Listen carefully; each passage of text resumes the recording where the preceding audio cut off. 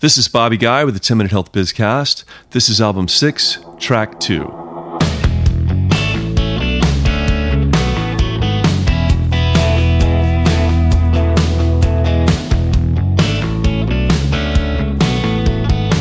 Welcome back. For Album 6, we're doing a mashup of all our guests' answers to, if you could snap your fingers and change one thing about healthcare, what would it be? On the last track, we listened to answers from guests in the behavioral sector, the senior living sector, and then comprehensive care and chronic conditions. Now let's jump to women's health, an area that we plan to cover more in depth in the future. First, here's Dr. Lindsay Harper, founder and CEO of Rosie, a women's sexual health company. My perspective through being a practicing physician and starting Rosie really lies in, patients have so many opportunities to gather information, and they do so from sources that aren't necessarily reliable.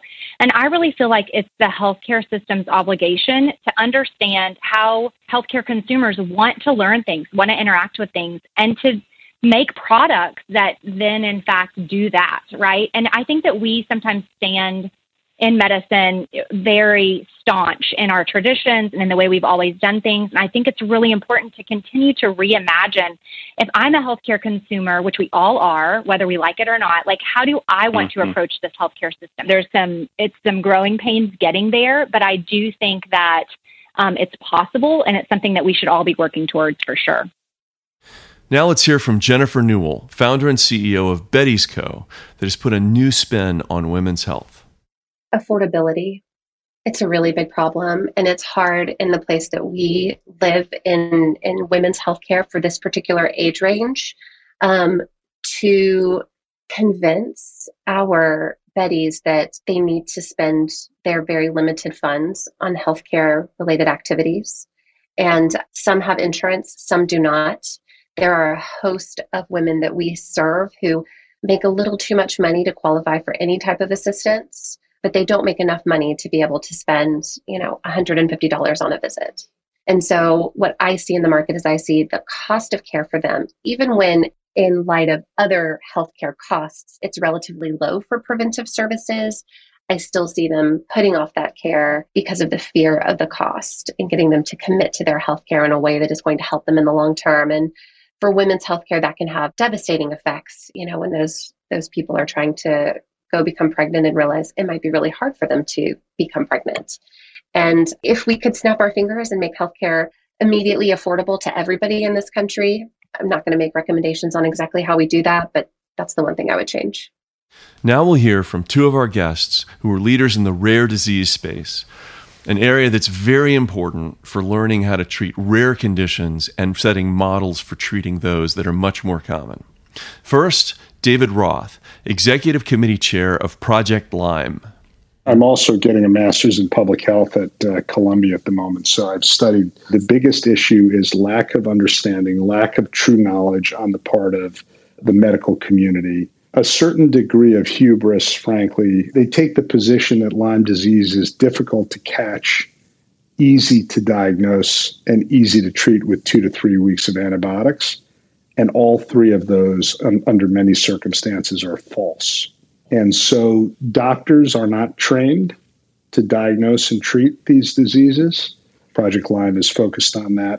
We're teamed up with the other group that's focused on research called Bay Area Lyme. We raise money for them, and critical that we get more money into research. And the only way we're going to do that is if we massively increase the awareness of these diseases. Next, let's hear from Dr. Chip Chambers, founder of the DADA2 Foundation, attacking the DADA2 disease and other rare diseases like it with the models they're building. I think some of the work being done in the rare disease space in terms of breaking down those silos and bringing everybody together, I think that's going to become very applicable for mainstream medicine moving forward. And I think it can help those other more common diseases, but that yet are chronic and suffer from this sort of fragmented healthcare system in the U.S. Value-based care is all the rage. So let's hear the answers from our two guests who talked to us over the last albums on that issue. First, Dr. Jack McCallum, CEO of Integer Health. It would be to find a way to take out the big variations in care, and it would be to find a way to get folks objective, reliable information about how care is being delivered. Next up, Dr. David Friend, a healthcare thought leader who is currently a principal at Markham. Well, I would say I'd like to see less of an emphasis on what I'll call paperwork and more of an emphasis on patient care.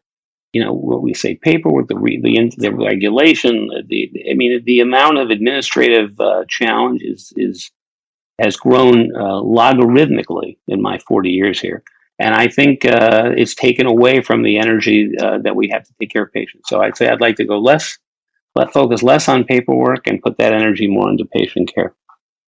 Now let's go to the answers from our guests from the healthcare tech and life sciences space, who are creating the next wave of healthcare products that will make a difference. Aaron Inton, CEO and co-founder of Insight Optics, which is all about preventing preventable diseases. I think the one takeaway that I would offer is if you have a disease that you think needs specialty care, go see a specialist. It's so easy to migrate your medical care to a preventative mindset. And there's so much technology and so much accessibility today, especially in light of COVID and the explosion of telemedicine, that you can get all of the care you need every year and hopefully never progress to an extreme disease state. Now, Amy Forch, co-founder and COO of Ataya Medical. I think the biggest thing that I've found is I would like to see a shift in reimbursement strategy to be singular patient focused. So we saw a huge shift in reimbursement strategy with the Affordable Care Act, but it still made it such that doctors were getting reimbursed more on quantity of patients than quality of care for each patient. And that's through no fault of the doctor. Like I fully believe each doctor has the best intentions to provide the best care they can. But at the end of the day, hospitals are businesses, they have quotas to meet, they have time slots to fill. And I think that's largely driven by our reimbursement structure. So I would like to see some reform in that area, de-emphasizing quantity of patients and emphasizing patient outcomes. Dr. Armen Sarabrakian, co-founder of Statum Systems, working to replace our 60-year-old pager communication system in the United States. Bobby, I really just wish more of our healthcare leaders and policymakers would turn the focus back to primarily on patient care when we talk about policy change and innovation. We continue to spend more money and have poor outcomes in this country, and we are all aware of that. And I think we've lost some of that focus that should be on the patients and how they're doing and what we can do to improve their care. That's the simple answer to that question. Maria Schneider, co-founder of DynoFit, which makes machines that make physical therapy possible at home.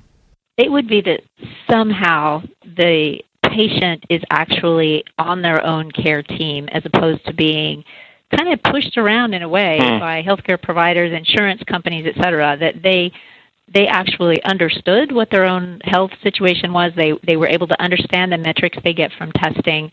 They were able to make good choices based on some understanding of what's going on, because I truly believe that given more control, they would take more responsibility. And I think we all need to do that for our own health. I would love to see that. And now to close out track 2, we'll jump over to labs and testing. First up, Mac McKellar, CEO of Nona Scientific. The biggest thing that I can think of that I would like to see change, it's two-part. It has to do with the patient or the resident, and it also has to do with the staff, so a nurse or a doctor. What can make or break your experience is attitude and positivity and kindness. And too many times I see residents that are unhappy because they didn't get their medication in time, or that they don't like the attitude of the nurse, or that they waited too long. And same thing with the doctor's offices. And then you see a medical professional, from a nurse to a doctor, that got into medicine because they love it and they want to help the patients. And then year after year, they're dealing with unhappy patients, and they're dealing with potentially change in reimbursement and pay. And I think that if everyone could calm down a little bit, be positive, that medicine as a whole would be so much better and so much more pleasant. And I think that that is something that I see that could be beneficial across the board, so that you don't have residents or individuals unhappy about their service or the treatment they're getting that turns into a long day of them now treating other people like that. And the same thing with the nursing staff, to be patient and to remember why they got into medicine is to help these individuals. So patience, I think, and kindness can go a long way. Now we'll talk to John Piganelli of the University of Pittsburgh and Carissa Jones of Mercodia, who did a joint interview and who are talking about COVID testing during the pandemic. So I would say that, to sort of echo what Carissa had said, is that we sort of knew at some point this was going to come. And I think that when it did, we should have been very aggressive from the get-go. And really, in your point, unfortunately, reactive and not proactive. And, you know, I'm preaching to the choir. If you're reactive, you're behind the game. And we really fell behind. And I don't think we took it as serious as it was. And as a scientist sitting there, you sort of say, you know, these are not I told you so moments. You never want one of these. You never want to have to say, I told you so. So I think that we should have been far more aggressive in getting out and getting the testing done so that you could start to trace folks. Because we have 330 million people, you know, and we could have been a little bit better on top of this, I think. Yeah, I echo that, John. And, you know, in addition, I'd just like to say that I think one of the biggest, I hate to call it a failure, but we definitely needed a consistent, unified message from the top.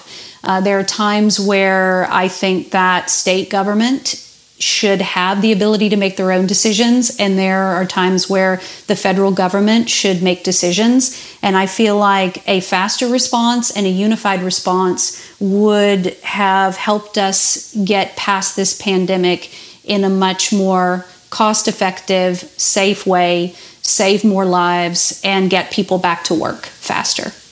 Finally, for Track 2, we'll talk to Divya Venkat, co-founder and CEO of Estia Labs. One of the things I'm quite passionate about is today our focus is purely on the treatment of different diseases, whereas we should be focusing on anticipatory care and preventative care as opposed to fixing a problem after it's happened. So the whole ethos at Estia is what can we do to identify the cause of a disease and what can we do to monitor and measure your health so we catch the disease before you get it. And then when we are treating it, we're personalizing the treatment to your genetic profile so it's effective for what you have. That's it for Track 2. Up next on Track 3, staffing, funding, and investing. See you next week. This has been the 10 Minute Health Bizcast, broadcasting from Nashville, Tennessee. Thanks for joining us.